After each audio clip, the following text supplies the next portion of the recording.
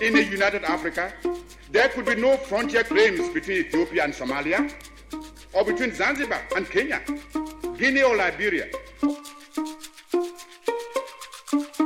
My roommate saying to me, what kind of music do you listen to in Africa? Tribal? Let freedom reign. God bless Africa. I thank you. Podden om Afrika avsnitt 72. Hur går det i corona? Vad ska man säga? Hur har du det, Hanna? Går det i coronadimman? Ja, tråkigt, ledsamt, sådär som alla andra. Hur känns det? Sådär på riktigt? Nu då? Ja, i alla fall är man inte i Sverige.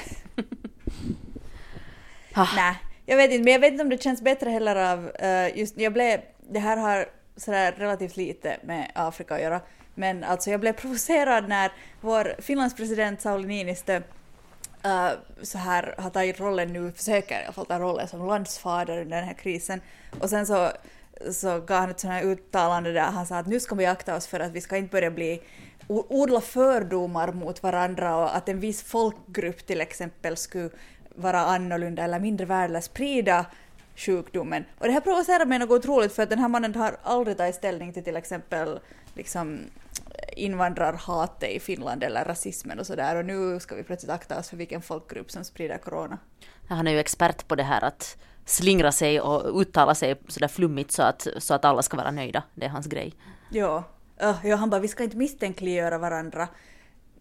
Nej, inte då. Exakt, och inte i framtiden heller. Att lite så här att det låter så här som att säga, bara just nu i dessa coronatider ska vi akta oss för det här. Sen är det inte så stor skillnad.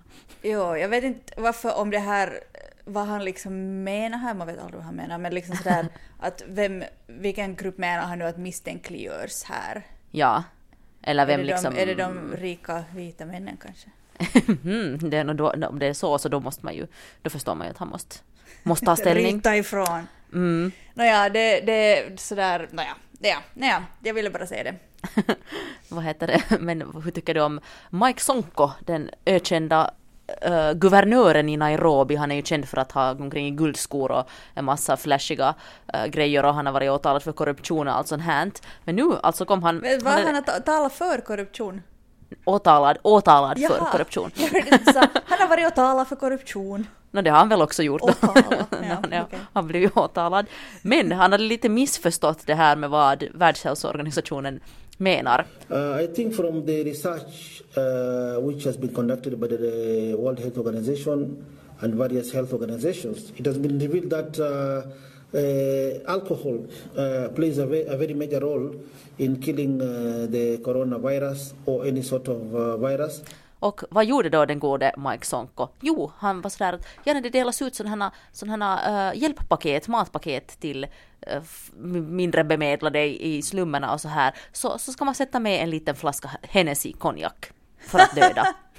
Så man var såhär, Mike, det var inte riktigt sån sprit de menar. De menar inte liksom att om man dricker alkohol så dödar det viruset, utan kanske handsprit. Nu kan man ju gnugga den i händerna också, jag vet inte hur mycket det hjälper, jag vet inte hur stark den är, men alltså, jag undrar om de har lyssnat på honom. Jag var nyligen i en matbutik här i Helsingfors, och sen fanns det en flaska handsprit där vid kassan som vi tog av, och det luktade så starkt av tequila att jag liksom blev riktigt illamående, och när jag gick hem så luktade, man gick ju inte så nära folk, men luktade alltså som att jag skulle ha sup i en vecka, för att det var sådär tequila. Usch, jag vet inte vad det var. Jag vet, det kanske var tequila. Det kanske var Mike Sonkos ett sånt här test. Jag har också en sån där ugandisk hand sanitizer som alltså luktar kinesiskt risvin, sån här Kina-vina sprit. Det är liksom kanske den värsta lukten som finns ungefär. Jo, stark sprit luktar inte gott. Något av det. Naja, men jag funderar idag mycket att jag var så här först att det finns ingenting att prata om, men förstås som vanligt så finns det hur mycket som helst att prata om. Men ganska mycket corona. Men har du följt med det här som, eller liksom, hur ska man säga, i finska medier åtminstone så har nu Afrika fått väldigt lite utrymme, eller corona och Afrika fått väldigt lite utrymme, men en grej som nu var i åtminstone de två största medierna i Finland, alltså min kära Yle och Helsingin Sanomat, så var det här med attacker mot afrikaner i Kina. Jo, det och det att alla fortfarande säger att när ska den här epidemin riktigt börja där i Afrika så som den borde. Men attacker mot afrikaner i Kina, jag har sett de här alltså jätterasistiska lapparna som restauranger har på väggarna om att svarta inte får komma in. McDonald's sa att inga svarta. Men alltså helt sjukt alltså vad som har hänt. De har liksom kommit hem till, det var en studerande som berättade, det har hänt i Guangzhou i Kina och där det bor jättemycket afrikaner, så alltså polisen hade liksom kommit hem till hans hem och sagt åt honom att han måste ut därifrån, och sen har han bott på gatan i flera dagar för att inga hotell ville släppa in honom, och sen nu har det här blivit en diplomatisk kris. Många afrikanska länder har lyft det här upp med Kina, och Kina bara så här, nej, alla utlänningar behandlas helt på samma sätt. Men det var så här, men vem har gett order åt polisen att gå och vräka afrikaner ur sina hem i Kina? Och varifrån kommer det här? Varför har nu, eller det är väl en klassisk grej att man väljer någon utsatt folkgrupp att bli syndabock för någonting, men det måste väl finnas någon logik, eller? Någon grej var det att det fanns några afrikaner som hade smittats med coronavirus i Kina, som var instängda i någon sån här karantängrej, och 2 nigerianer som var smittade med coronavirus rymde därifrån. Och därför liksom så var det sen så där att så fick de nu för sig att afrikanerna sprider nu coronavirus och alla afrikaner är liksom extra stor risk eller så här. Ja. Men det är ju nog jättefascinerande hur till exempel USA och Kina nu för värsta sådär informationskriget och propagerar för liksom att varifrån har viruset kommit. Kina håller nu på att försöka få världen att tro att det har kommit från USA. Det har jag missat. Jag har sett bara den delen att man försöker få det som att det skulle ha läckt från något laboratorium i Kina och spritt sådär liksom på det sättet. Men det var, jag såg alltså CGTN, en sån där kinesisk mediehus, så hade publicerat en sån här lång video på arabiska där de förklarar hur viruset kommer egentligen från USA, och så har de klippt in sådär jättelösryckta grejer från kongressen ungefär, att här erkänner de att det liksom kommer från USA. Och man sådär, what? Good. Good. Och sen så, ja. Och USA har ju dragit ner, som vi alla vet, eller tagit bort sitt stöd till Världshälsoorganisationen. The China virus. Varför skulle vi bli mindre rasistiska under en pandemi? Va? Sådana som människor som alltid tar en möjlighet att utnyttja dåliga saker till sin fördel. Vem är det? Jo, terroristerna. Den enhetliga gruppen terrorister. Det här var bara en sån här liten notis jag reagerar på, att i Tunisien så har man tagit fast några snubbar som man anklagar för att vara jihadister, och att de skulle ha försökt smitta poliser i Tunisien med corona med flit, men så här helt super gerillaterrorister för att alltså någon hade fått order att gå och hosta på poliser. Man får inte skratta, men kanske det är så liksom sådär, det är verkligen gräsrotsterrorism. Kanske inte så jätteeffektivt. Men nu undrar jag liksom, eller är det här någon sån här grej att vet du, polisen gillar inte några vissa typer och sen har någon nyss bredvid en polis och så vet du, är de så här, aha, jihadist, du försöker sprida corona inte att hosta på mig. Ja, döm det.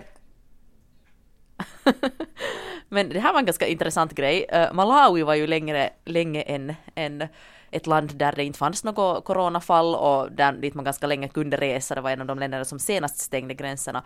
Men nu så försökte då Malawi göra en nationwide lockdown, men flera människorättsorganisationer drog staten inför rätta och sa att det här får ni inte göra, för att folk hade liksom inte hunnit alls förbereda sig och ingenting, och de här organisationerna fick alltså rätt och nu så får inte Malawi göra en nationwide lockdown. Jag tycker att det här är ganska inspirerande på något sätt i hela världens den här panik att man liksom måste göra snabba beslut och liksom ta till ganska stora åtgärder plötsligt. Att här har man verkligen tänkt till och liksom, eller tänkt till, men sådär att alltså, det är ju en stor grej, det är just alltså att fattiga, man kan inte bara låsa in en massa människor och förvänta sig att de ska överleva om inte finns någon plan till att ta hand om dem. Så det är liksom lite sådär is i hatten har de haft i Malawi.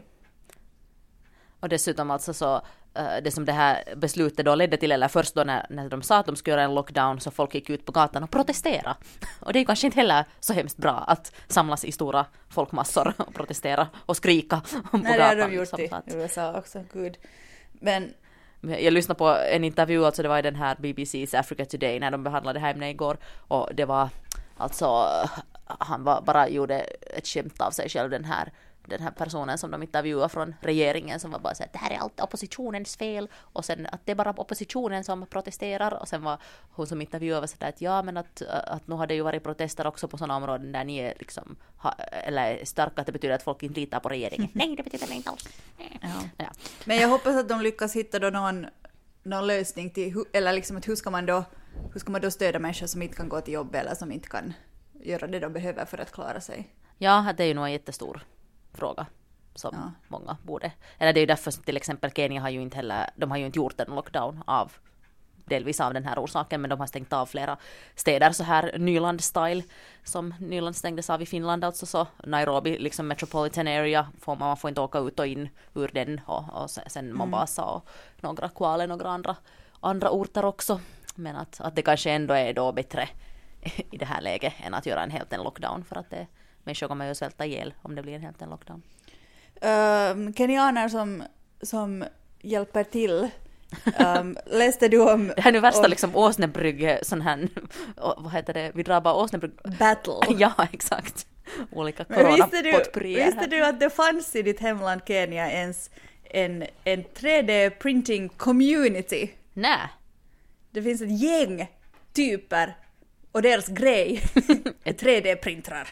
Okej, och vad gör de nu? Heter det printa på svenska? Jo, ja, det. Men de 3D-printar, jag antar att vanligtvis 3D-printar de liksom, de sitter där med sin rumpa och printar ut en kopia på sin rumpa och kanske vet du, ett glas eller jag vet inte, en mugg till sin pappa på fars dag, men nu har de hittat en gemensam kamp, och det är då corona förstås, covid-19. Kenias 3D-printing community printar ut tillsammans skyddsutrustning.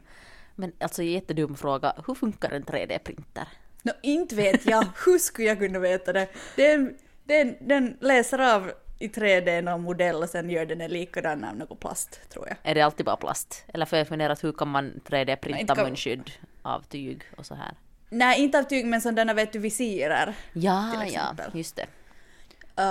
Men nu kanske, inte vet jag, är det bara... knappast kan man du sätta liksom tyg och guld i den. Nej, jag funderar just att är det bara plast som man kan 3D-printa?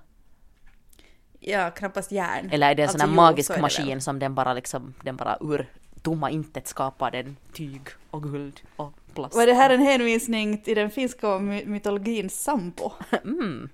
Det var det inte, men vi säger så. Okay. Men 3D-printing, kanske jag måste bli medlem av Kenias 3D-printing community sen när det här är över. Ja, det verkar som ett coolt gäng. My kind of people. Du skulle så bara printa just sådär din egen näsa. Och så titta vilken stor näsa. Mera corona, det känns som att man ändå måste dra igenom den här corona. Fast man var så jävla trött på det här corona. Jag listar på olika coronanyheter. Men det här var lite intressant alltså i Nigeria, Muhammadu Buharis chief of staff var det liksom en av hans typ närmaste rådgivare dog i corona. Och en till liksom, det har inte ännu varit så mycket högre nivås politiker runt om i världen som faktiskt har dött. Det är många som har haft det, men ja.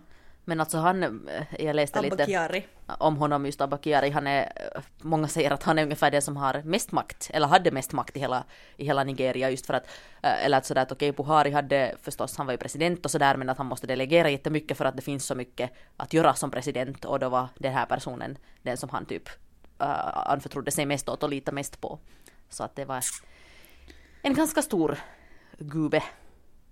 Ja, och i Nigeria har nog en tung kamp framför sig, och det är redan inne i den. Där är ju redan, jag läste att i Kano, i den där delstaten i Nigeria, så människor liksom går hungriga för att de vågar inte gå till butiken och de får inte gå till butiken och liksom det. Men där har ju vår vän Aliko Dangote, veckans person för någon vecka sedan, han är ju från Ghana och han har byggt ett nu självritat sjukhus. Eller liksom inrätta ett coronasjukhus i sin hemstad, men det är ju det att det finns ju inte riktigt i varje by har inte sin egen multimiljardär som bygger sjukhus. Så att det är ju... Flera säkert nog, men inte alla. Det finns mycket miljonärer i Nigeria. Men nu, det här var inte en hänvisning till Nigeria-brev. Det finns på riktigt mycket miljonärer.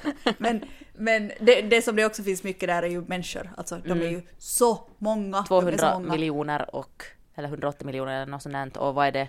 Jag läste någonstans att de har testat 7000 människor.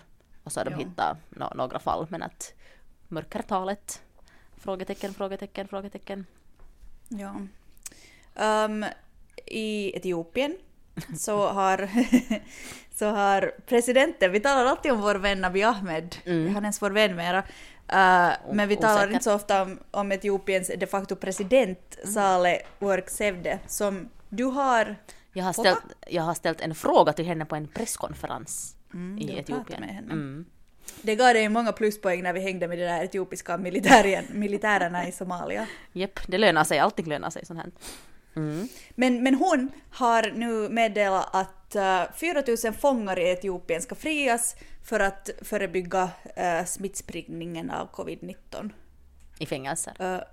Ja, i fängelser. Det är ju, jag tycker att det var en lite konstig skicka ut dem. Ja. Men de har för mycket människor i sina fängelser. Det är överfullt så att smittspridningen smittor sprids ju förstås då bättre och snabbare om det finns helt för mycket människor. Så över 4011 för att vara exakt så hon släppt ut nu som har haft liksom lite mindre, alltså inte nu kanske alla mördare utan mer och sådär. Nej, det var väl såna ficktjuvar och sen såna som ändå snart skulle bli frigivna så fick bli frigivna lite tidigare. Så. Men samma Turkiet har ju också gjort det här, men de höll alla så här politiska fångar och journalister höll dem kvar i fängelse. Ja, exakt. Men de hade ju redan Abiy Ahmed tidigare släppt en stor del av dem. Så att det börjar äntligen kanske finnas lite andrum, lite Lebensraum i etiopiska fängelser. Kan man säga så? Ja, du sa så helt tydligt kan man. Men också i Hanna skrattar du. Jag vet inte, vad roligt när du sa så. Men i Kamerun så frågar sig, det här är vår sista corona nu, jag lovar. I Kamerun, det finns ingen länk i vårt manus, du har bara skrivit den här frågan. Och i mitt manus så står det, var är Paul Biya? För det är det som alla frågar sig i Kamerun. Han alltså höll en presskonferens typ den 6 mars.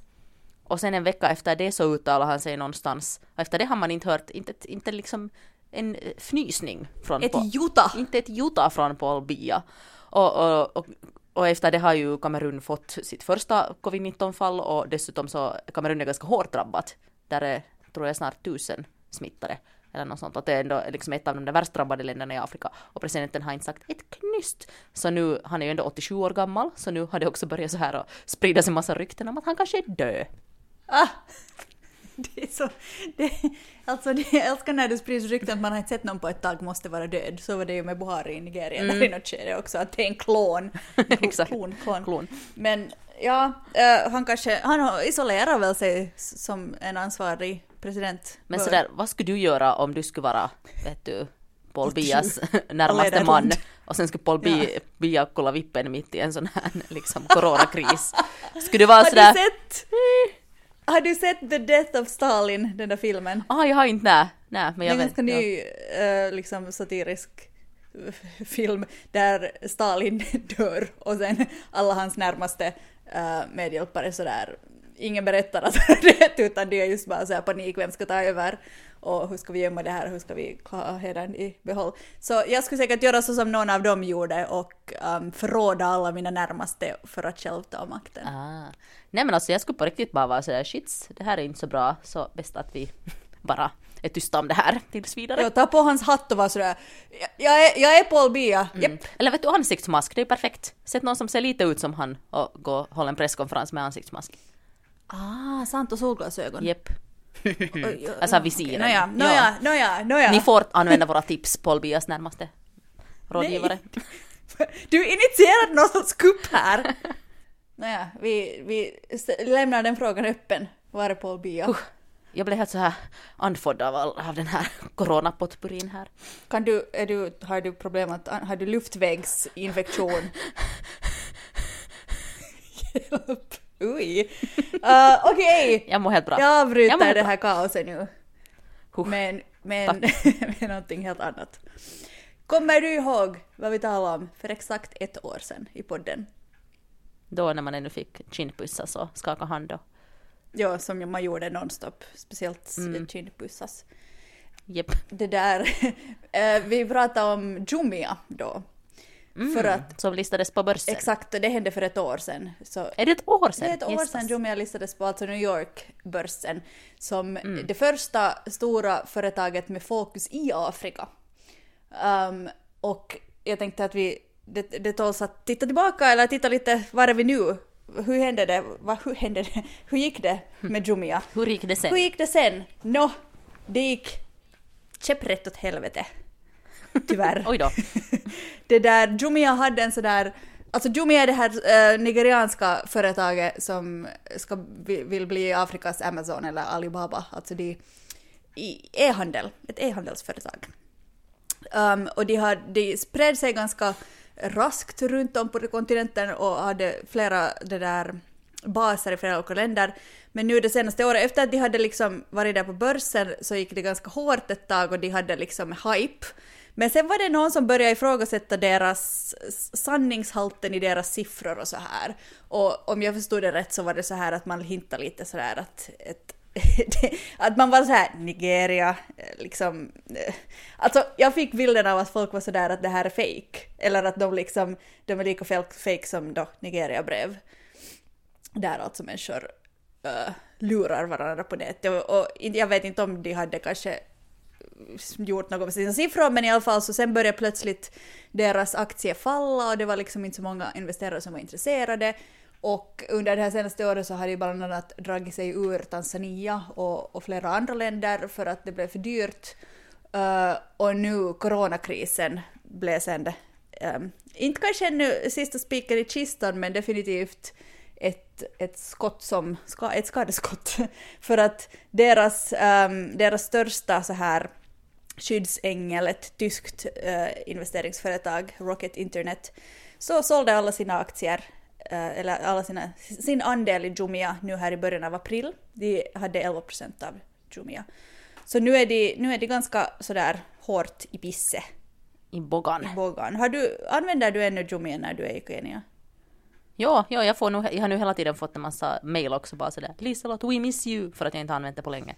Och sen och mat beställer jag alltid via Jumia, och de har ju haft mycket kampanjer också så här att liksom att betala med kort så får du 10% rabatt och allt sånt här. Och faktiskt alltså nu låter det här som att jag skulle hålla någon slags sån här reklamtal för Jumia, men alltså helt fantastiskt bra service brukar de ha, så där att om någonting går fel med den där beställningen, till exempel någon om det har tagit längre än vad det ska ta, så ringer de plötsligt upp och är sådär, hej, att vi kollar just med restaurangen och den är på väg liksom, att förlåt att det tog så här länge och sånt här, att de har på riktigt bra.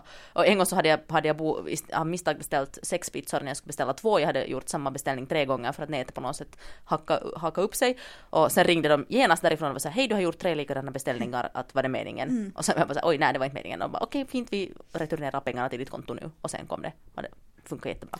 Men så. Nairobi är också, det är ju den ideala marknaden för ett sådant här företag, för att det är en stor stad, människor är vana att använda e-valuta, man har adresser, det liksom finns pengar. För att det som analytiker nu säger, att det största misstaget som Jumia har gjort är att de försökte implementera en internationell businessmodell på Afrika. Att någonting som funkar i New York kommer kanske inte att funka i Lagos. Och det är ju nog nu bevisat att det funkar liksom inte riktigt det sättet som de försökte implementera det här på Afrika, för att det handlar inte om att Afrika inte skulle vara en bra marknad för e-handel. Tvärtom så är det ju på många sätt det, men det är också en jätteunik marknad. Nu låter det som att jag liksom någon sorts, jag vet inte vad. Som att du vet någonting.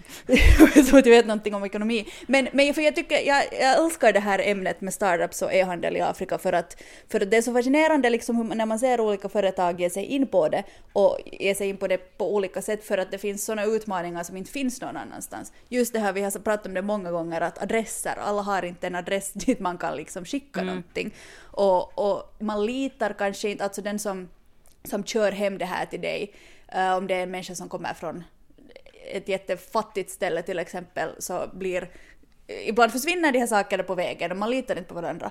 Men sen finns det företag som tar just de här unika utmaningarna och liksom fokuserar just på dem. Det finns ett så här kenyanskt handelsföretag som heter Kopia. Har du hört om det?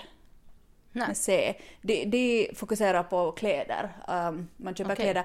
Och de har liksom gått runt just det här att människor kanske inte alltid har adresser. Man kanske inte litar på den som kör hem saker åt en. Så man går alltid till... Det är som en butik ungefär. Man går till ett ställe och där finns människor som visar åt dig en katalog saker. Så beställer du dem. Sen får du hem. Sen några dagar kommer du tillbaka dit till samma ställe och då hade produkten kommit dit. Det är lite som en butik utan varor. Okej, men Jumia har faktiskt också ett stort lager liksom, så du kan välja att gå, om du beställer någonting, så du kan välja att gå dit och plocka upp det. Men nu har de ju anpassat sig förstås till den afrikanska marknaden på många sätt, men det är bara det att det liksom, de satsar så stort i början och det har inte gått liksom tillräckligt hårt och tillräckligt liksom uppåt sen dess. Så att frågan är nu om Jumia kommer att gå i konkurs och om corona kommer att vara just nu dödsstöten.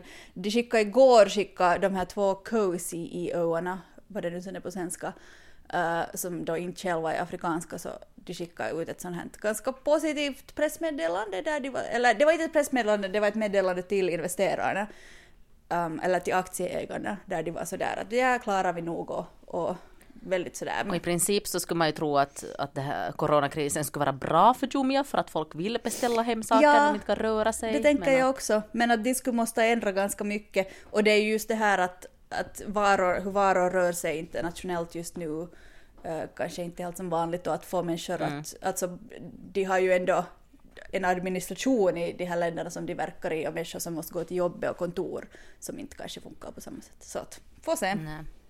Men vad var alltså orsaken till varför ville Jumia lista sig på amerikanska börsen? Du som vet. Hoppsan. Inte vet jag, alltså jag antar att det är för att det är en jättestor, det är prestigefyllt, och om man vill bli Afrikas Alibaba eller Amazon så måste man liksom sikta lite högre. Finnas på den börsen. Ja. Vara en i gänget, exakt. I 3D-printargänget. Ja. Eller kanske lite större, lite högre upp. Men jag var ju så på något sätt, liksom, jag var ganska extatisk över det här när vi pratade om det för 1 år sedan. Trots att vi ju nog, alltså hela det här med att kan man egentligen kalla Jumia för ett afrikanskt företag när en så stor del av det ägs och administreras från utanför Afrika av människor som inte ens kommer från Afrika. Mm. Men ja, så att om vi börjar med hur gick det sen, så om vi fortsätter på det här, vad heter det, Tove Jansson-tema, så blir det Vem ska trösta Jumia? Vem ska trösta Jumia? Ja, så jag är kanske, på G idag. Du är på G där. Kanske någon av de där som också ville bli nästa Alibaba som vi träffade i Somalia, Mogadishu, som var så här killar som just var yngre än vi. Abustu. Där fanns ju mycket sådana alltså mindre, liksom mera lokala företag med stora ambitioner. Och de hade ju nog liksom mer så här att de hade uppstått där enligt behov och operera enligt liksom vad säger man, det som fanns där, så det var kanske de ändå. Ja, de servar den här jättespecifika marknaden av människor i Somalia som ville beställa hem Sonabelts. Det bästa som någonsin, alltså det var så sjukt när vi besökte det där kontoret och vi var där och filmade alltså i Mogadishu och sen... Och jag svettades som en gris. Det var så hett, herregud. Alltså under när jag stod och filmade intervjun så det liksom baksidan av mina lår var vattenfall. Men,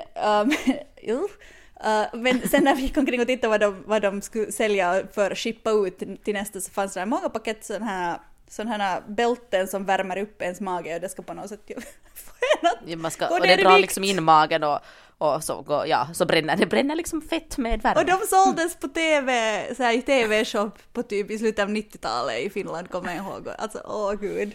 Och de sa ju att det var en av deras mest populära. Ja, det var så roligt, det var så sjukt. Nåja. Oj. Aj. Ja. Jag funderar idag att om jag skulle ha tagit Paul Biya till veckans person, men att vi får väl ta det sen när han dyker upp igen. Och har vi nu inte ändå haft någon sån här osagd regel om att våra veckans personer liksom inte, att de är liksom good guys, eller hur ska man säga? Att de har varit historiskt viktiga eller att de är viktiga idag, för att Paul Biya är ju nog lite skurkig. Ja, men nu är han ju intressant ändå. Jag tycker att det är ju intressanta personer. Det behöver inte vara liksom, det är ju inte ett idolporträtt. För mig är det, men okej. Och därför så rekommenderar du, när jag funderar att om jag skulle ta Paul Biya eller Fela Kuti, så sa du att ta Fela Kuti. Ja. Jag visste ju nog vad du skulle svara. Så. men att Fela Kuti, eller som han, när han föddes hette han Olufela Olusegun Oludotun Ransom Kuti. Kasta in ett ransom dit. Jep, ett ransom. Men det gjorde han sig av med sen senare för att han ville inte, för att han tyckte att det var ett slavnamn, så därför tog han bort det. Men han föddes då 1938, då 1997 i Lagos, och han har nog ett jättespännande liv, allt möjligt vad han har gjort alltså. Jag läste och nu kommer jag säkert inte ihåg ens 10% av det. Men han bland annat, han är ju liksom grundare, eller inte grundare, men han är en av de som huvudpersonerna inom sån här afrobeat musik. Studerar i London. Han skulle egentligen studera medicin, men sen var han bara så här, hellre musik. Och så började han studera musik. Sen har han varit lite i USA, där han fick samröre med Black Power-rörelsen, alltså de här Black Panthers, svarta pantrarna, som du ju är expert på. Och sen så höll han på att bli utkickad ur USA för att han var där och spelade med sitt band, och sen var det någon som hade tipsat om att de är där utan arbetstillstånd, och så blev de utvisade. Men skitsnabbt så vad de gjorde där före de blev utvisade var att de spelade in ett album i Los Angeles. Och sen så han har ju varit sån här ganska regimkritisk i Nigeria och mycket så här emot polisvåld och emot soldater och sånt här. Och det ledde ju till att han inte var så jätteomtyckt på den fronten. Så det brukar ofta göra såna här raids på hans klubbar, och hemma hos honom så kom de och gjorde husrannsakan. Och en gång så kom polisen dit och skulle plantera en joint hemma hos honom för att sätta dit honom för narkotikabrott. För att det skulle växa och de skulle få flera. Ja. Och vad gjorde han då när de kom dit med den jointen? Jo, han svalde den. Och sen så tog de in honom och var sådär, haha, men du bajsar ut den på morgonen, då har vi vårt bevis. Och sen så, vad gjorde han i fängelse där under natten? Jo, han bytte bajs med en av de andra inmateserna. Varifrån du hittade den här emotionen? Det bajset på internet. Du. Whopooped.com. Exakt. ratemypoo.com. Nej, men så bytte han då, och så blev han friad från all charges, och efter det så skrev han låten Expensive Shit. Because why you? Because the shit that swam. Upon a monkey for Yoruba land. Him go bend the ash, him go shit. Him go come out away from him shit. Him shit go be the last way him go like to see. Det här var inte en vinkel jag trodde att du skulle ta på Fela Kuti. Jag tyckte det här, vad skulle du ha tagit om Fela Kuti? Jag bara såhär, ja, alltså han var ju lite såhär människorättsaktivist, bla bla bla. Men, skitstoryn. Ja, och såhär musiklegend, hans son Femi Kuti har tagit över den manteln, han grundade The Shrine i Lagos, det har varit, som är som namnet säger så är det som ett liksom heligt altare för musiker från hela världen som har varit där och uppträtt, till och med jättekonstigt nog och ganska fel tycker jag att Emmanuel Macron var där och jamma för några år sedan. Passar inte helt in i receptet, men ja, till exempel de sakerna. Nej, men jag visste att det skulle komma från dig.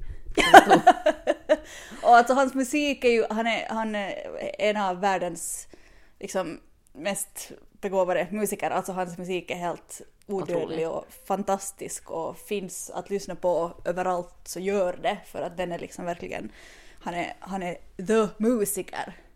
Men speciellt den här Expensive Shit kan ni lyssna på. Men var inte en bra story?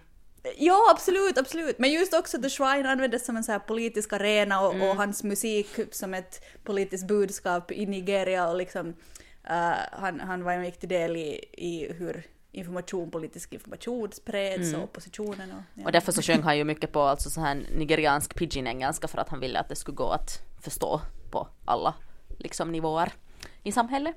Men kan du berätta lite mer om Svarta pantrarna? Så det var ju just när han var där i USA och lärde känna dem och fick höra om deras, så det var ju format jättemycket hans politik och hans ideologi och så här, att det var därför som han blev, eller där som han riktigt blev en sån här aktivist och ville använda sin musik sen som ett så här medel i att föra fram sin aktivism.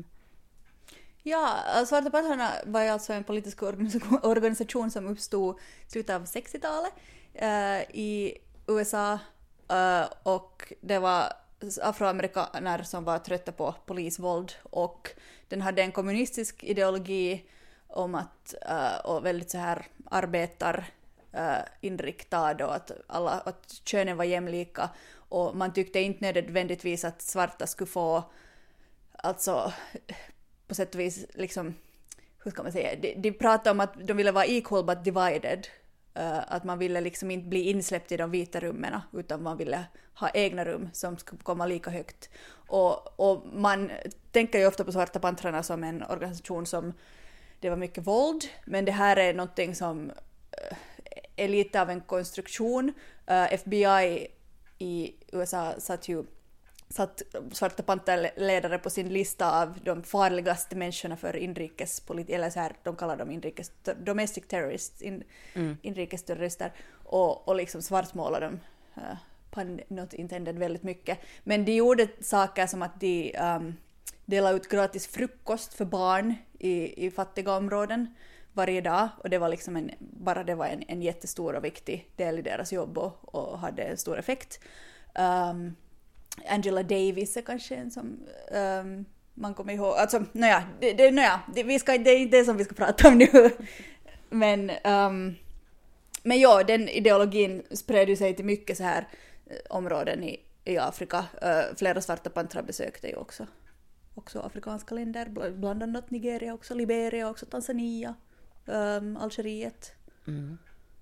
Vill du veta mera fun facts om Fela Kuti? Jo tack, förlåt jag tog över det här helt. Vet du hur många fruar han hade? Nej. 27. Oj. Eller det blev väl 28. Rock'n'roll-nummer. Nej, för att han var gift först med en, men sen alltså det var en sån här protestgrej han gjorde efter att hans ena klubb hade blivit stängd just av politiska skäl. Så. Men jag liksom förstod inte helt vad den här protestgrejen var, att varför han skulle gifta sig med 27 kvinnor på samma dag sen. Men det gjorde han alltså på årsdagen efter att hans vad heter det, att hans klubb hade då blivit stängd, så gifte han sig med dem. Och sen hade han någon slags här rotationssystem efter det, att han hade hela tiden 12 fruar. Men sen när han satt i 20 månader satt han i fängelse 1984. Och sen så på sin han greps 1984, satt i fängelse, och på sin frigivningsdag sen så skilde han sig från alla sina 12 fruar som han då hade kvar, för att han sa att giftermål ger svartsjuka och själviskhet. En vis man, skulle jag säga. Men han måste ha 28 fruar för att förstå det. Nej. Eller liksom, man är bara så att om du har 28 fruar så det blir lite så här, kan bli lite svartsjukt. Ja. Det var ju också ett så här som, men så här på tal om Svarta pantrarna, många svarta feminister och före detta eller fortfarande Svarta pantrar kvinnor har ju efteråt så här i moderna tider pratat om hur det pågick sådant bland Svarta pantrar, den här ideologin om att att man bodde tillsammans, och liksom den här kommunistiska ideologin på något sätt ibland påverkar de här männen som ju ändå var uppvuxna i ett patriarkatsamhälle, att det pågick sånt här också, liksom att man så att säga delar på kvinnor, men det kanske inte. Intressant. Det var hem. Det om det. Oj, nu har vi redan pratat helt jättelänge, men jag kan bara säga det här sista ämnet. Så jag var sådär, hej, någonting annat som inte är corona, men det är inte desto mer mysigt för det. Jo, nämligen kommer du ihåg våra vänner gräshopporna? De som var i dina byxor? Nej, de var i Fredriks byxor, inte mina byxor. Fredrik är Liselots andra fotograf. Obs andra. Är du min första fotograf? Ja, de 25 andra fotograferna, 26 andra fotograferna kan se sig i reven, jag är avundsjuk. Fotografer ger upphov till själviskhet och svartsjuka. Varför ska du ha 27 fotografer? Men ja, de här lokusterna, så då när jag gjorde reportage om det här strax efter att du hade åkt hem, det var därför jag gjorde det med Fredrik, för du åkte hem och lämnade mig ensam där.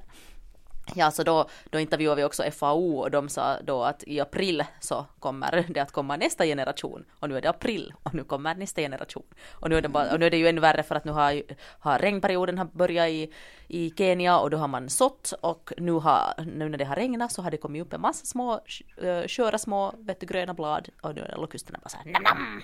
Som min brors dotter skulle säga. Nam, nam, nam, nam, nam, nam, nam. Ja, så vad heter det? Och äter upp allting. Och FAO är sådär, ja, vi vet att det är corona och sånt här också, men här kommer att bli hungersnöd på grund av de här gräshopparna. Så det är nog riktigt så här 2020, riktigt så här helvetesåret. Ja, gud. Ja, vi pratade just med någon om att man har ju redan glömt att Brexit hände och bränderna i Australien och liksom det där. Jepp. Jag vill inte prata mer om lokusterna, det känns så bibliskt. Nej. Ja, men jag tänkte bara att jag skulle nämna dem. Nu är de tillbaka. They're back. Vol 2. They're back. The lokustening. Det där, är det tipsdags? Det är tipsdags. Har vi något roligt tips? Något bra tips? Något kul tips? Ja, ett jätteroligt. För att alla, nu när alla bara sitter hemma, så ingen gör ju något annat än tydligen än baka bröd. Också jag har framkallat min inre basic bitch som inte satt hemskt djupt på något sätt och baka bröd förra helgen. Men African... Live på Instagram. Ja, en ny fas är nådd. Gud vad jag hade tråkigt.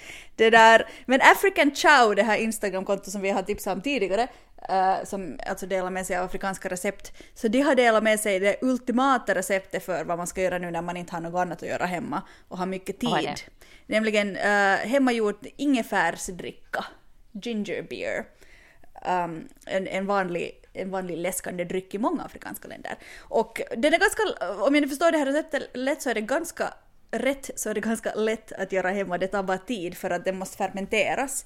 Men i princip så behöver man inte så mycket. Man behöver så här fermenteringsjäst, eller liksom, ja, jäst, naturligt jäst. Och sen behöver man ingefära eller ingefärskrydda och socker, citron och kryddnejlika. Det är i princip det, och vatten. Och sen kokar man den. Vi länkar till deras Instagram-post, så kan man testa. Nu blir jag sugen på kimchi. Jag funderar faktiskt på att testa göra det här. Det skulle... Kanske jag gör det här istället för bröd. Det känns ändå liksom lite mindre... Ja, bröd är ganska sådär last week. Om en månad så håller alla på att dekorera och så här 7-våningars bröllopstårtor. Men hej, på tal om det, så alltså vi gjorde kimchi när jag bodde i en kommun i Nairobi. Och det var jättegott. Det kan man också göra. Ja. Det är bra för magen. Det är också fermenterat. Det var det. Vi kan inte avsluta podden om Afrika med kimchi. Jag kan klippa bort det. Det här är inte podden om Korea. Men kimchi är gott. Om ni är av annan åsikt så kan ni mejla oss på poddenomafrika@gmail.com eller skriva till oss på Instagram eller Twitter eller Facebook. Och Fela Kuti är bäst, och nu ska vi lyssna på hans musik. Because the shoot that swam. Upon a monkey for Yoruba land. Him go bend the ash, him go shit. Him go come out away from him shit. Him shit go be the last way him go like to see.